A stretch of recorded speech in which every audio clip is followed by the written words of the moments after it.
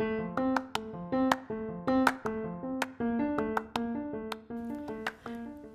this is Netta. I have had and have some amazing friends over the years who really are so good at giving gifts, and my husband is that same way. I'm not so great at it, but I had this friend in Youngstown who, if I happened to mention anything like, oh, your perfume smells so good on you, and I was genuinely meaning it as a compliment to her, she would buy me that perfume for my birthday, and it wasn't cheap, and they didn't have money. Or if I just commented like, oh, this on your wall, it looks perfect with everything you have right here, she'd end up buying me something similar for a holiday. And I realized I couldn't hardly compliment anything to Cindy because she took it and made a gift out of it. And I mean, it was so amazing and so humbling. Or to Mary and Susie, if I happened to mention something in passing, like someday I'd love to have pillows on the couch that were like this or that, they would remember that and months later give me something that I mentioned in passing before. I'd be astounded. I'm like, I can't even remember what I said this morning, let alone what someone else said months ago, and turn it into a thoughtful gift. But I do love thoughtful things that have meaning, that have some history or some purpose behind it. And we are in Acts chapter 19. And this chapter just so reminded me, as I was reading through it most recently, about the gifts that come to us following salvation. When we dedicate our lives to Jesus, recognizing so much that we are sinners and we need him, then he gives us everything we need to live a godly life. I say that all the time, right? It's like my favorite. 2 Peter 1:3, he gives us all we need to live a godly life. I just said that. Well, you heard it twice. So in Acts chapter 19, I just want to go through this story and point out 6 things that are just precious, needed, meaningful gifts from God to us when we follow him. Now, Paul was on his 3rd missionary journey, and he came to Ephesus, and he came in contact with believers, it says. He found several believers. And in verse 2, it says he asked them, did you receive the Holy Spirit when you believed? And they were like, no, we haven't even heard of that. And he said, well, what baptism did you experience? And they said, the baptism of John. Now, this is John the Baptist's baptism, which was a repentance and turning to God, but it wasn't an acknowledgement of Jesus being the Savior and the Messiah yet. So as soon as they heard this, because Paul started explaining to them, John's baptism was pointing to Jesus. Then it said they were baptized in the name of the Lord Jesus. So that was water. That is our first gift, water baptism. Water baptism in the name of Jesus is like publicly declaring to everybody, I love Jesus. It's an outward expression of an inward change. That's what my husband always says. So it's not the baptism that makes them saved, but the baptism is a result. And I think it's just a precious gift for us to get to express ourselves. It's like wearing a wedding ring once you're married. The ring doesn't make you married, but it's this beautiful gift from the one you love, and it tells everybody that you belong to that one. Then Paul laid his hands on them, this is in verse 6, and the Holy Spirit came on them, and they spoke in other tongues and prophesied. Here's the second gift, the baptism of the Holy Spirit. Notice that it didn't come with believing in Jesus. This is a separate, overflowing, bubbling out. So we have water baptism and baptism in the Holy Spirit. Now, if this gets you kind of riled up or uneasy on the inside, don't be angry with me. Talk to God about it. Ask him if he has something more for you, and dig around in Acts. This is not a singular occurrence, right? Remember some of the past? Okay, so then we move on. And in verse 11, it says, God gave Paul the power to perform unusual miracles. Now, this is the 3rd gift.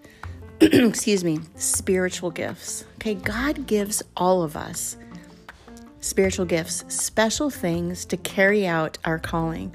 Now, if you're unfamiliar with that, they're listed. There's some in Romans 12. They're mostly listed in 1 Corinthians 12, 13, and 14. talking about all the different gifts that God gives us.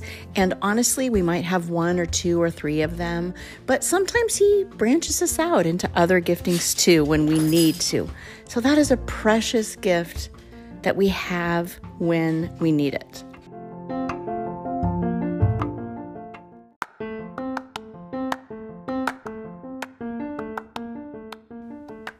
Now, Paul used his giftings and amazing things happened. It said even handkerchiefs that were laid and Paul's shadow would touch them, then people would take those handkerchiefs and put them on the sick and God would heal them. Like all kinds. People were healed, demons were cast out, people's lives were radically changed because of Jesus. Now, here's the next thing. Down in verse 17, it said that the name of the Lord Jesus was greatly honored. This is the number 4 gift. This is the 4th thing in this passage I'm pointing out, that we are given the gift of opportunities to honor God, to give him the props, not to soak it up for ourselves, not to make sure everyone recognizes that we did this or that we were involved in this, but that it's okay to just be in the background. That's like the hardest thing for some of us. And even people that don't like to be in the spotlight, sometimes you still want credit, right? Because we're so human. But in this regard, it says the name of the Lord was greatly honored. And look what happened. It said, many who became believers confessed their sinful practices. So literally, people found salvation. People's lives were eternally changed because Paul used his gifts, but gave God the honor. I love that. I love that. We could talk about that one for a good while, right? The 5th thing is down in verse 21.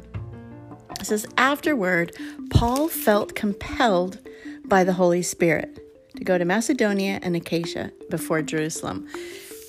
The next thing is Holy Spirit's leading. What a gift. The Holy Spirit guides us. In Isaiah, it says he's the voice behind us saying, walk this way, go this way. The steps of the righteous are ordered of God, it says in Psalm. So God literally has a plan for our life, and then he tells us what it is if we listen. If we're faithful where he puts us, and then step by step, he directs us. That is such a gift, to be compelled by the Holy Spirit and know that we're walking obediently and doing what we were created to do. And that's when the gifts flow and all that stuff. The gifts are flowing. The final thing is later on when Paul is in Ephesus, there's like this big old riot and people are ticked and it's a whole story. I hope you read it yourself. But all these people start to meet together in this huge amphitheater to complain and kind of almost riot against Paul and the Christian message. And Paul's companions were with him, right? And everybody rushes in there. And Paul wants to go in there. He wants to go in that amphitheater because he's going, this is it. This is my chance to talk to this huge crowd. And his companions are begging him, please, don't go in there. Basically, like they're going to rip you to shreds. And the 6th gift I want to point out is that we have courage in trials. Do you ever read the New Testament or even the Old Testament, or you read stories of these amazing Christians who did such brave things? And we know it's happening all over the world where people are having to stand up for Christ in difficult situations and just do the right thing, even if their lives are at stake. Do you ever read those stories and go, oh, I want to be able to do that. I don't know if I could. Well, listen, we don't have strength for that right now. But if we are walking step by step closely with Jesus, when we get to those trying moments, we will have the courage to do it. But we can't just be like, la, la, la, la, la, going along life, only getting fed God's word on Sundays, not really having a daily walk, and then expect that when a hard situation comes that we're going to be courageous. We have to be walking with Jesus every single day, talking to him, listening to him. When we read the word, go, God, what are you saying to me today? And what do you want me to do with this? How does this change my attitude, my thoughts, my behaviors, my actions? But what do you want? Jesus, what do you want? I ask that every time I open the word. What do you want to say to me? He's always faithful. Crazy thing is, and I think I've mentioned this before, but sometimes I'll be like, I don't really even know what he's saying to me. today. I know I underlined a couple of verses, but I'm not really sure what they mean. And I'm a journaler and I'm very visual. So I'll just start to write down those verses and I'll be like, Lord, I'm not really sure what you're saying, but it's something with this. And I'll start to write them out. And sometimes even as I'm writing them out, he starts to point out what he really meant by that for me. He's so faithful. He says that he will guide us. He said his word is a lamp unto our feet and a light unto our path, it says in Psalm. I know I say it every time. Please read God's word. We have such a gift, and all of these other gifts come to us when we accept Jesus, and we get to know them and know him by reading his word. What wonderful gifts, my friend. You are gifted to meet everything today that is before you. He has given you all you need for life and godliness. And that, in my scratchy voice, is just a little piece of my heart.